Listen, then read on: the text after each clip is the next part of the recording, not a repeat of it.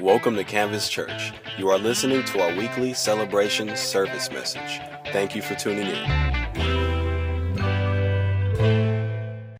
We're going to go to Matthew chapter 1, verse 23, which has set up this whole entire series that we started last week entitled Emmanuel, which means, all right, some of you here last week. That's right, Emmanuel, God with us. So we're going to read that scripture, but I also want you to go to an Old Testament passage, 1 Kings chapter 19. 1 Kings chapter 19. And if you don't know how to get there, I have troubles now getting around in my Bible because normally I'm on a digital one, it's point and click, but you can just go to the front there and find your way. We have notes coming down the aisles. If you want some of those, just raise your hand and the ushers will get you some. But we started this series last week, Emmanuel, God with us. How do we know that the meaning of Emmanuel is God with us? Because right here in Matthew chapter 1, verse 23, now let me just set the scene for you. Here's the reason why we come across this scripture so often at Christmas, because it really sets up the Christmas story. Because here's what's taking place. Joseph is engaged to Mary, and they're about to get married. In the process of that, the angel of the Lord, the Holy Spirit overshadows Mary. She becomes pregnant by the Lord, and now Joseph finds out, and he's like, that didn't happen. I'm going to divorce you. Okay, that's the scene.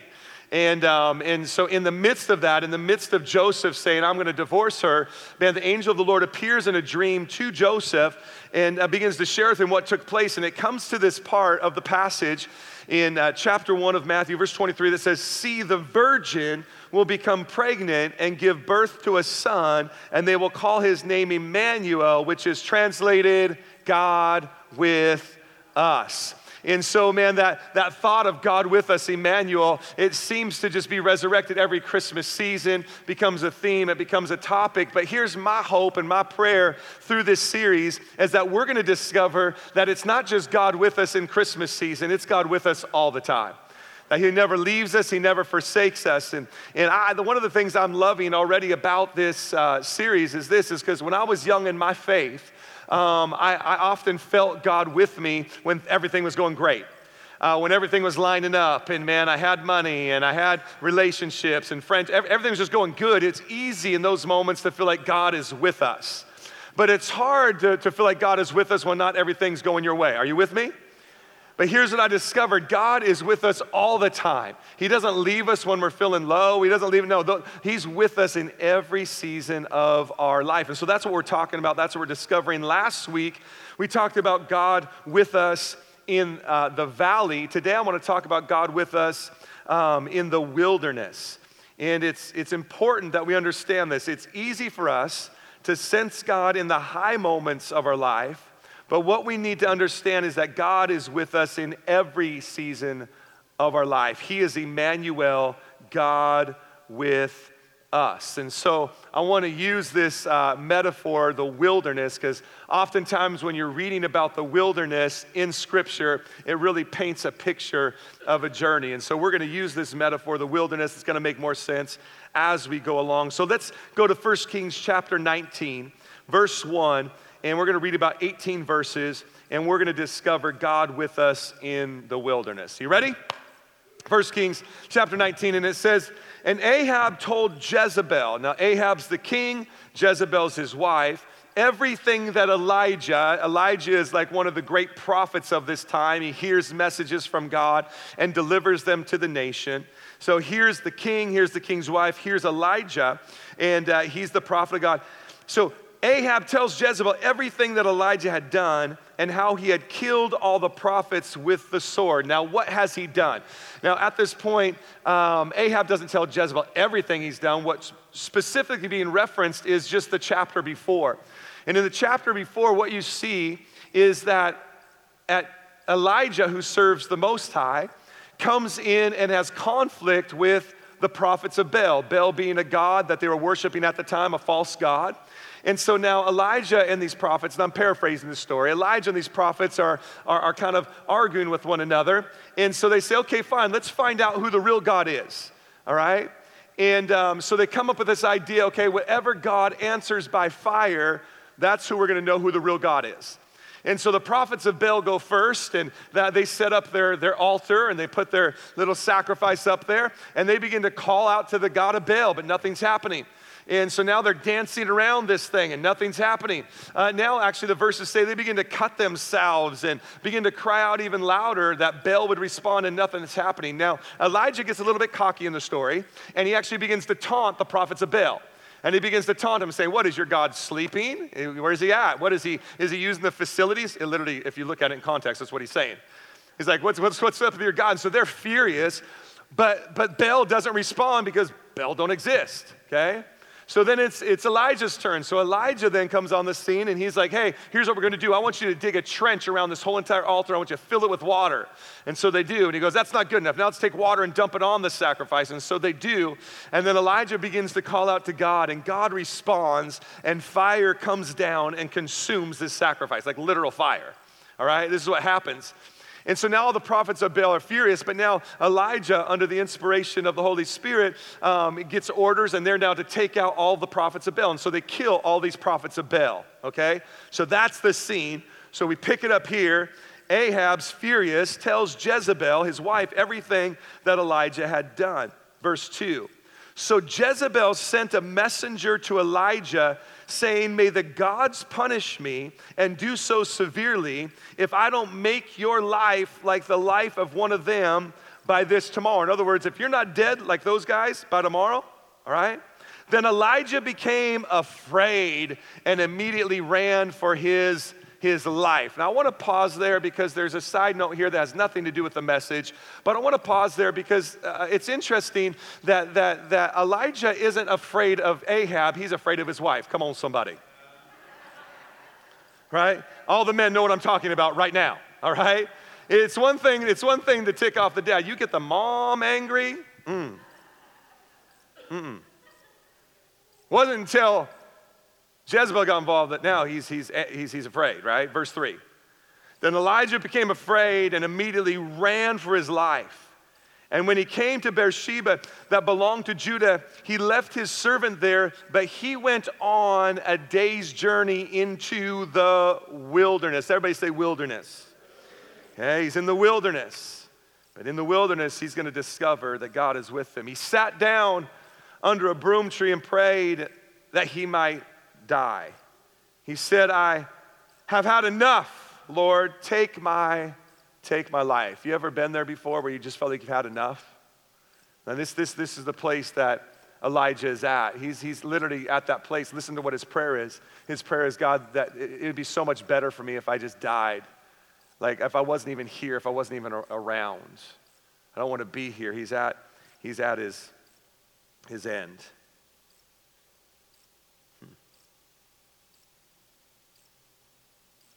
For I'm no better than my father. Then he lay down and slept under the broom tree. Suddenly an angel touched him. The angel told him, get up and eat. Verse 6, then he looked and there at his head was a loaf of bread and baked over hot stones and a jug of water.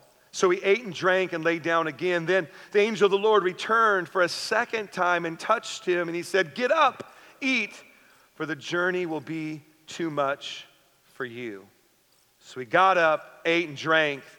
Then on the strength from the food, he walked 40 days and 40 nights to Oreb, the mountain of God. He entered a cave there and spent the night. Then the word of the Lord came to him and said to him, what are you doing here, Elijah?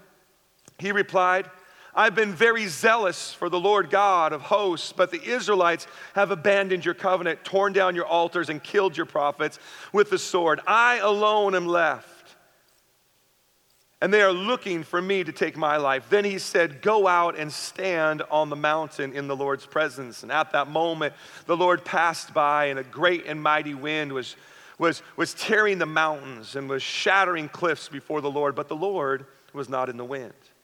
After the wind, there was an earthquake, but the Lord was not in the earthquake. And after the earthquake, there was fire, but the Lord was not in the fire. And after the fire, there was a voice, a soft whisper.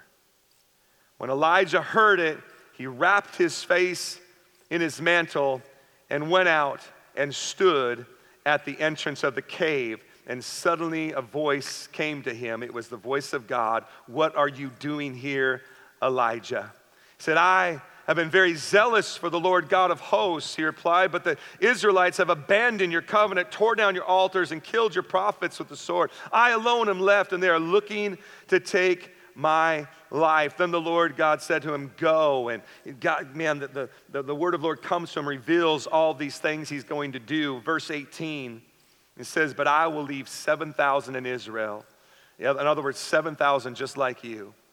Every knee that has not bowed to Baal, and every mouth that has not kissed him. I want to talk to you in the next few moments about God with us in the wilderness. God with us in the wilderness. Let's pray. God, we thank you so much for your word. God, we thank you that your word is awesome.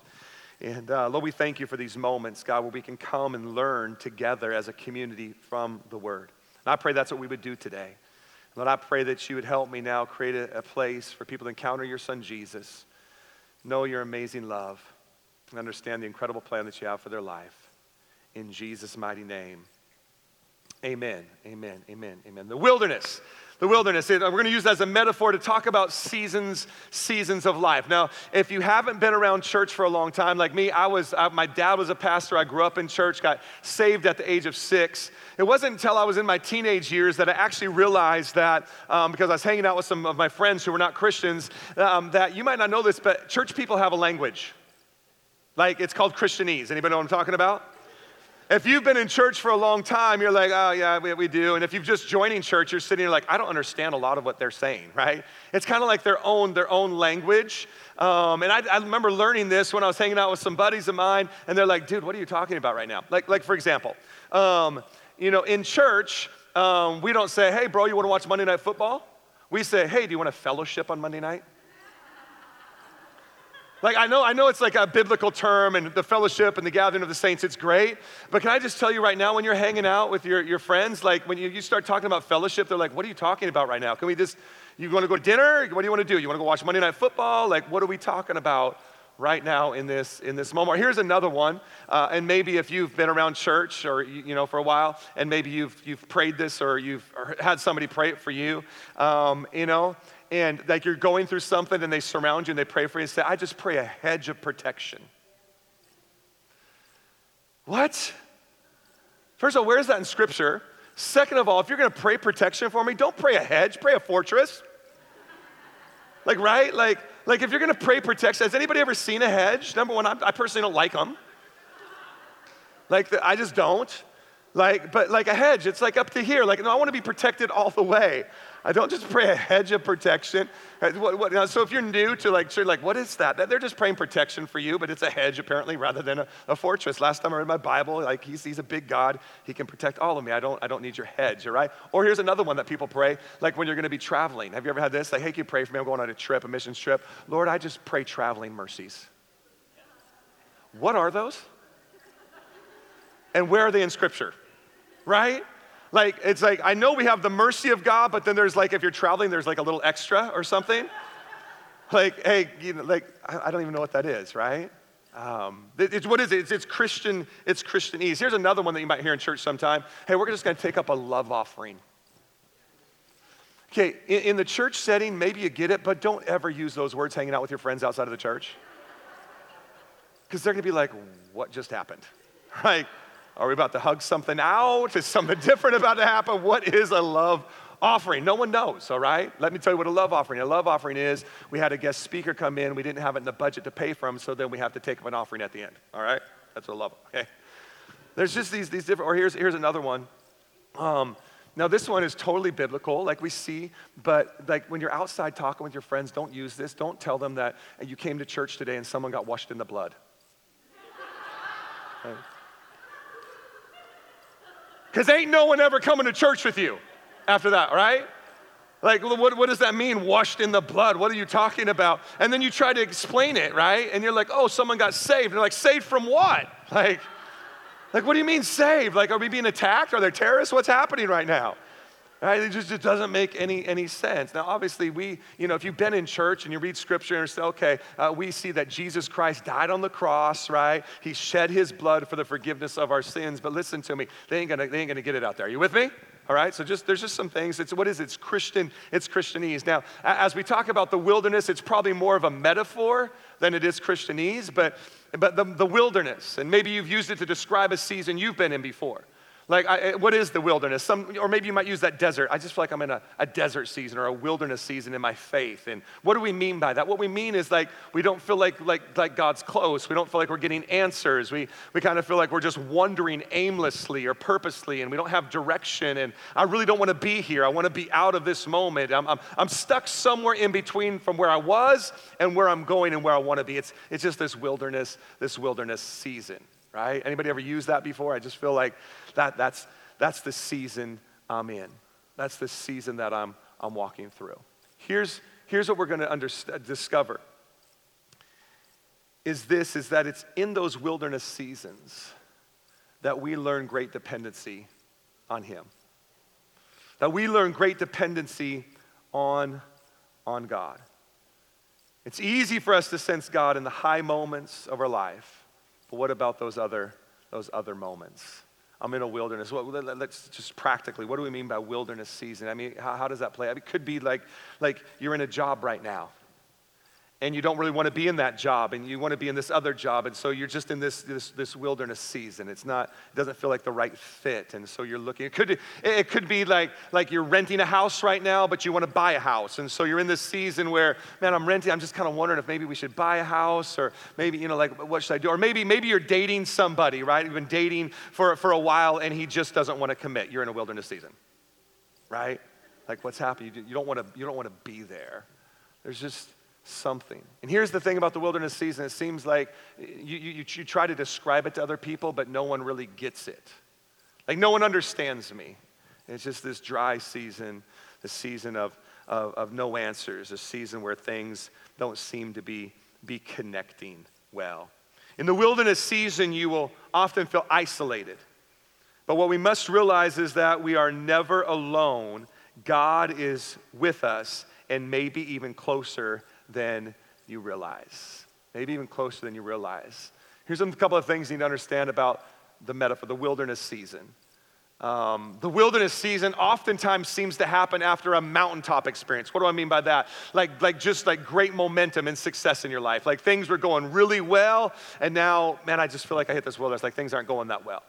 For example, Jesus in the New Testament, Matthew chapter 4, he gets baptized, and it's this mountaintop experience for Jesus because the Bible says the heavens open, and the Holy Spirit comes and descends upon him like a dove. Talk about a mountaintop experience, right? And then he hears the voice of his heavenly Father say, "This is my beloved Son, in whom I am well pleased." That's Matthew chapter 3. Then in Matthew chapter 4, the very next chapter, it says, and then he's led into the wilderness by the Spirit. Mountaintop experience, now in the wilderness. We see this with a guy named Moses. Moses, the guy that led the children of Israel in the Old Testament out of Egypt to the Promised Land. Moses is in in Pharaoh's kingdom. He's one of the adopted kids. He's living in the palace. Man, he has everything at his disposal. Talk about mountaintop experience. But then we read on, and the next scene we see him, he's in the wilderness. He's fleeing into the wilderness. He went from mountaintop to wilderness. We see this with the children of Israel as they were leaving Egypt, leaving bondage. And all these miracles and signs and wonders God does to get them out of Egypt. There's this mountaintop experience, and then they're out in the wilderness. Here in the passage we read today, we see Elijah. Elijah just had one of the greatest moments probably ever in his ministry. I mean, fire from heaven just coming down. I mean, he was walking around like with his chest puffed out, like talking smack to the other prophets of Baal. I mean, we're talking mountaintop experience, and now he's where? He's in the wilderness running for his life, all right? So we got to understand that sometimes. Why do we need to understand this? Because there is mountains in your spiritual journey, and there are wilderness seasons in your spiritual journey. And a lot of times they seem to come right after the mountaintop experience. The other thing we need to understand about wilderness is that you're either in the wilderness for one of two reasons. One, it's because God led you there, or two, it's because you're running from something and you ran there. Where do we see this? Again, with Jesus, after he's baptized, it says the Spirit of the Lord led him into the wilderness. So he was led there. Okay? We see this with the children of Israel in Exodus when they were leaving Egypt. Who led them? God led them. A cloud by day and a pillar of fire by night. They were being led through the wilderness. Okay? But then we also see people running. Why was Moses in the wilderness? Why did he leave the Pharaoh's palace? Because he was running for his life. He ran into the wilderness because he had murdered somebody. Here with Elijah, what's happening with Elijah? Elijah is in the wilderness because he ran there. Here's the great thing about the wilderness, though. It doesn't matter if God's leading you there or if you ran there. The outcome can be exactly the same, and that is you can discover that God is with you in your wilderness season. Doesn't matter if you ran, doesn't matter if he led you, the outcome can be the same. God is with you in the wilderness season. And there, man, you can learn even more assurance and reliance and dependency upon him. Let me just give you a couple of things then, our response or as we're walking and discovering God with us in the wilderness season. The first one is this, is you've got to identify. Well, what do I mean by identify? You've got to identify why you are in the wilderness. Identify. What are you there because God led you there? Are you there because he's leading you out of something into something new, but as you go, you're in this season because he wants to get you more dependent upon him? And so is he leading you there? You got to identify that. Or are you in there because you're running from something in your life? Is there unrepentant sin in your life? Is there stuff from your past that you don't want to deal with and that you're just not confronting, and because of that you're in this wilderness season? It's good for us to identify why are we in the wilderness to start with, because here's the thing, I believe once we can identify it, then there can be a little more rest. You can rest and say, okay, God's leading me through this, he's got this, but then we can identify, okay, I'm running here, he's still got it, but there's some things I need to deal with in my life. Why are you in the wilderness? Why do you feel that way? That dry season, that season. Have you ever been there before where you're trying to explain the season you're in and people just don't get it? To the point where you just get frustrated, you don't want to explain it any longer? And then you just kind of pull back, which then even creates more of a wilderness season, right? Like you've been working really hard for this, but this didn't happen, and now you're here, and you try to explain it, and it says, and even if people do get it, you don't feel like they do. Am I the only one that's been there before? Right?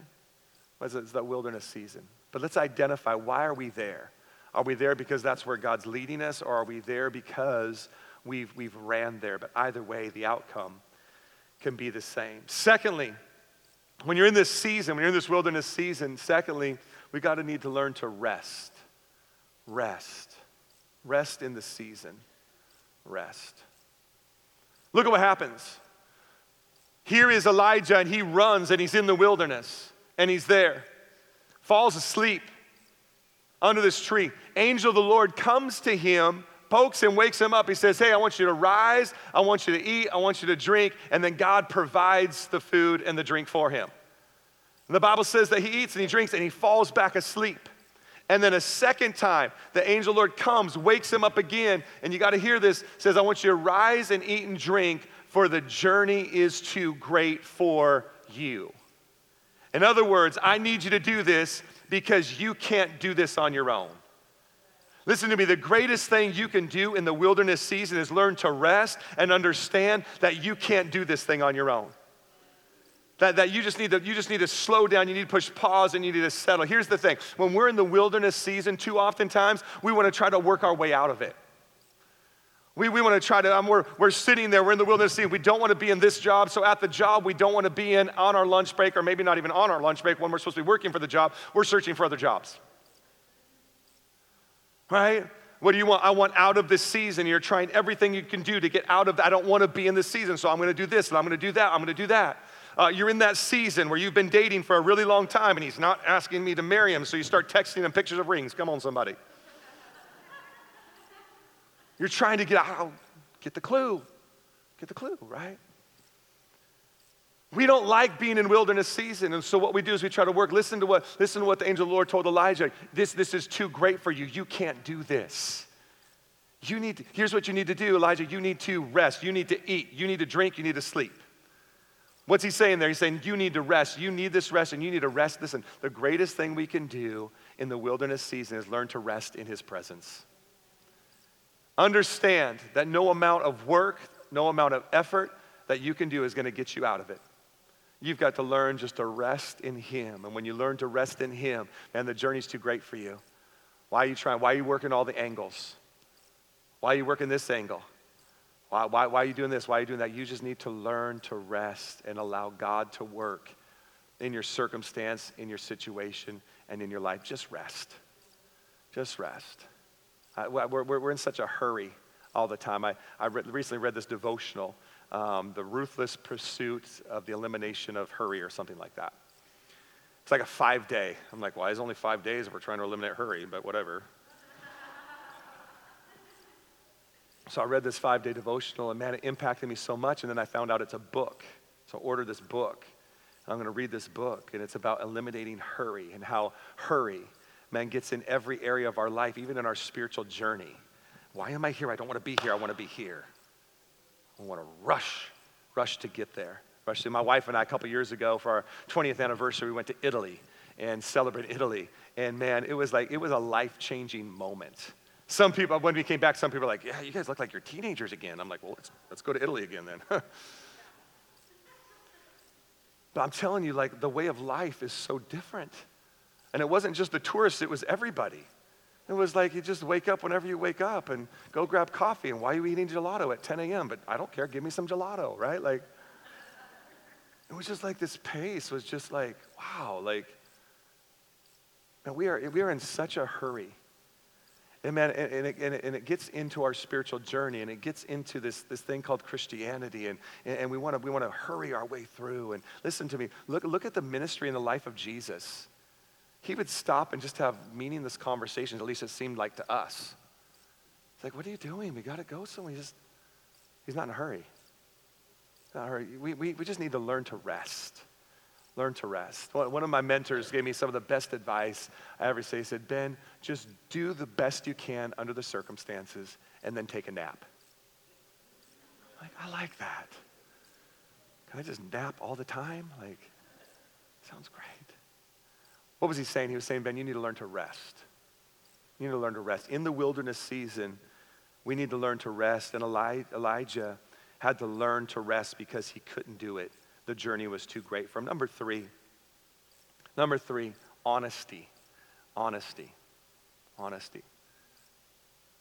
When Elijah get asked the question, okay, let's talk now, after he rested, angel of the Lord comes back and says, hey, what are you doing here? And Elijah uses that opportunity. First of all, I love the fact that God just talks to him and just invites him in. And Elijah opens up and he's honest about his circumstances. Why am I here? Because I'm running for my life, because I'm the only one. Matter of fact, a part of me just thinks it would be better if I died. Like, life would be better, everyone's life would be better. He's honest about his circumstance. He's honest about where he's at. In the wilderness season, we need to learn to be honest. We don't need to put like the game face on. We don't need to put the Sunday morning face on. We need to be honest about where we're at, what we're dealing with, and he does that. He's like, I'm the only one. There's nobody else, even though at the end of the passage, God reminds me, no, I got 7,000 others just like you. But when you're in the wilderness season, sometimes you feel isolated, you feel alone, you feel like you really are the only one. You feel like you're carrying all this weight and no one gets you and no one understands you. It's okay, talk about it. Be honest about where you're at, be honest about how you're feeling. The worst thing we can do, and I've been there before, right? Like, you've been in those environments like I don't want to open up and tell people because what will people think? Or I'm involved in some level of leadership, and so if I let them know what's going on in my life, I won't have this level of leadership any longer. They won't let me play the drums on worship. Listen, if you're not going to play the drums on worship, we're just going to go hire somebody that can play drums. We don't know where they're at. Listen, the best thing we can do is be honest about our circumstance, our situation. No matter what the level is, no matter what's going on in your life, the worst thing we can do is keep it bottled up, right? Like, because here's the reality. Here at Canvas Church, man, we care about what's going on in your heart. We care about what's happening right here. But if we aren't honest about it, and listen, there's so much value to being honest, man. You open up to God and you talk to God and tell him where you're at, but also opening up and talking with your church community. Right? Here's what's going on in my life. Here's what's going on in my health. Here's what's going on in this area of my life, whatever it is. And you find healing there. Now, I'll tell you one of the greatest things that I've learned, and listen to me, not as a pastor, not as a leader, but just as a human being trying to pursue Jesus the best way I know how, here's one of the things I've learned, man, this spiritual journey is a lot better when I have other people in my corner that I can open up to. And I can just say, hey, here's what's going on in my life. Here's what's happening to me. And it's not just the prayer. Sometimes it's the wisdom and the insight. And so I'll open up. I have people I open up to about my marriage. Here's where my marriage is at. This is what's going on. And I want to continue. Listen, I think one of the worst places we can come in any area of our life is thinking we've arrived and we've made it. Like wherever your marriage is at right now, if you thought, I have a great marriage, great. It can get greater. It can get better. Don't come to that place where you feel like, I've just arrived at this area, man. And so I have people in my life where I'm just like, hey, and they'll give me some insight or whatever it might be. But there's so much value in that and being honest about where I have board members, and I'll still remember one of my board members, and God forbid this would ever happen. But I remember he looked at me, and you need people like this in your life that'll be with you thick and thin and through every area. He's like, Ben, man, I don't care, man, anything that you go through. I don't care if you end up killing somebody. I'm like, whoa, dude. It's like, ministry ain't that tough, right? What are you talking about? I just want you to know I got your back no matter what, and I'm going to be with you forever. And man, just people that you can just open up to. Are you with me this morning?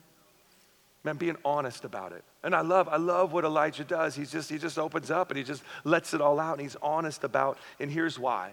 Here's why we need to be honest about it, because your deepest need becomes a gift when it drives you to depend on God. Your deepest need, whatever the thing is that you're walking through, the thing that you're doing, your deepest need becomes a gift when it drives you to depend on God. That's what's happening in Elijah's life right now is this is where I'm at. And what did it do? It drove him to depend on God. What about you? What area of your life are you? What's your deepest need? What's your struggle? What are you dealing with right now? If you were just open and honest about it, I guarantee you that deepest need become your greatest gift, and it drives you to the King of Kings and the Lord of Lords. And lastly, when you're in this wilderness season, you got to meet with God. You got to meet with God. I love this. God just simply throughout the whole entire process, he's there. He's never left him. Provides the food, tells him to rest, comes along, asks, like, what are you doing here? What am I doing here? Here's what I'm doing here. But I love God's response. God does not get angry with Elijah. God just keeps taking Elijah along in the journey. And in this moment, all of a sudden, Elijah has an opportunity to meet with God. He has an opportunity to meet with God. We've got to learn to meet with God in the wilderness seasons. But listen to me, he often shows up in the ordinary rather than the remarkable. He oftentimes shows up in the ordinary rather than the remarkable. What do I mean by that? The Bible says, man, there was a wind. Elijah comes out to the edge of the cave, and there's a great wind. But what does the Bible say? He's not in the wind. And then after the wind, there's this great earthquake. But what does the Bible say? He's not in the earthquake.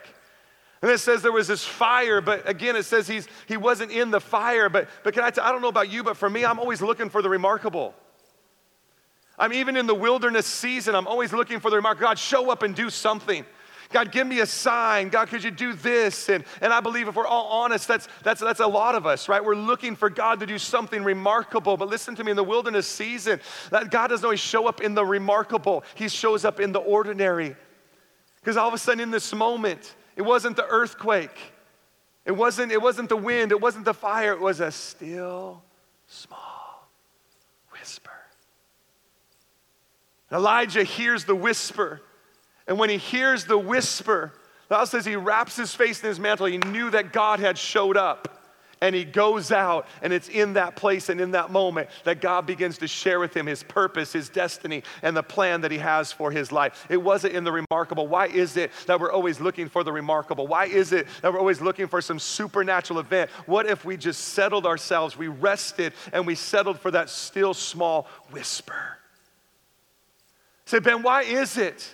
Why is it in the wilderness season? Why is it in the desert season? Why is it that in those moments it seems like his voice is so faint and his voice is so distant? Why is it that his voice seems like a whisper? It's because you don't yell at those that are super close to you. You pull them in and you whisper in their ear.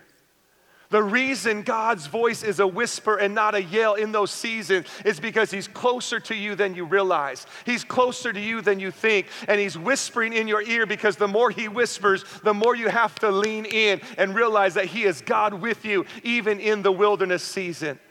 See, there's some of you in here right now and you feel like God is distant. You feel like his voice is faint. You feel like his voice is a whisper and you thought it's because you were far from him. But reality is that God is holding you close right now. And the reason it's a whisper is because he's right next to you.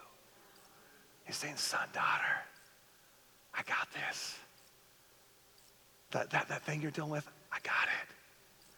That relational conflict, I got it. That provision you're looking for, I got it. That breakthrough you need, I got it. If we just listen for the whisper, our only response is to lean in closer and realize that he's God with us in the wilderness. He's God with us in every season of our life. He hasn't left you. He hasn't forsaken you. You can run to the desert. He's there. He leads you in the desert. He's there. We just got to meet with him. I feel like he's just saying he wants you to lean in a little bit more today. I don't know what your desert looks like today. I don't know what your wilderness looks like today. I don't know what the cause of it is. I don't know what the issue is. I don't know what it represents in your life, that metaphor, but I do know this. He's got you. He's holding you, and he's whispering to you, son, daughter, it's going to be okay. God, we thank you so much for your word.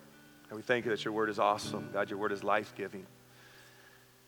God, we thank you, Lord God, that even in the moments when we're looking for the remarkable, sometimes you just show up in the ordinary. So, Lord, I pray for every person in this place right now that God is walking through the season that we just described, that it's walking through that desert season, that they would lean in this morning and they would hear your whisper. They would hear your whisper. With every eye closed and every head bowed in this place, you're here today, and I don't know where you're at with him. I don't know if you're far from him. And even if you feel far from him, great news is he's chasing you down. He's always searching. He's always looking. God's not willing that any should perish, but all should come to a place of repentance. He's calling you, but his call sounds like a whisper because he's right there by your shoulder. And you're here today and you'd say, you know what, Pastor, I need that whisper today. I'm walking through the wilderness. I don't know what your wilderness is, but you know. And you're walking through the wilderness and you'd be honest enough to say, man, I need to hear the whisper. I need to lean in a little more. Every eye closed, every head, just raise your hand wherever you're at. Just raise your hand. Don't be afraid. Come on. This is your time to respond. No one else looking around. Anybody else? I don't know what it is. It might be a broken dream. It might be a job thing. It might be a relational thing. Come on, he's calling you. He's calling. He's whispering. Thank you. Hallelujah, Jesus. Hallelujah. Why don't you go and stand to your feet? Here's what we're going to do. I'm going to pray. There are about 5, 6, 7 of you that raised your hand. I'm going to pray. And there's going to be some of us up here that would love to pray for you. And so, man, this is a great moment to respond. This is a great moment to be honest about where you're at and what you're going through. Now, I'm telling you right now, there's so much breakthrough when you're just honest about where you're at. That's why the Bible says to confess our sins to one another. There's healing in that, the Bible says. But maybe it's not even a sin issue. It's just, you just got stuff that's causing this wilderness in your life. Man, this is going to be a great place as we wrap up. And there's some of us up here to pray for you. Pray for what you're going through. So after I pray, you respond. Others of you, you want to stay in worship for a little while? And stay in worship for a little while. Band's going to be leading. If you want to go grab your kids and bring them back into this moment of worship, feel free. Go grab your kids out of kids class, bring them in here, and let them be in the presence of God for a while. Others of you, man, you're going to go out and you're going to have fellowship. You're going to go out, grab a cup of coffee, chill, hang out. And don't be in a hurry to get out of here. Just, hang out with one another. Do life with one another. If you want to continue your worship with the giving, we got the giving box in the back. God, we thank you so much for your word. God, we thank you that your word is transforming us from the inside out. Lord, I pray for everyone in this place right now that feels like they're in that wilderness season. God, I pray that they would, Lord God, just learn to rest and know that you're right there with them in every season of their life. In Jesus' mighty name, amen. Come on, you need prayer. Come on, can I get some of the pastors up here? Thank you for joining us today. For more information, please visit our website at www.canvaschurchsd.com.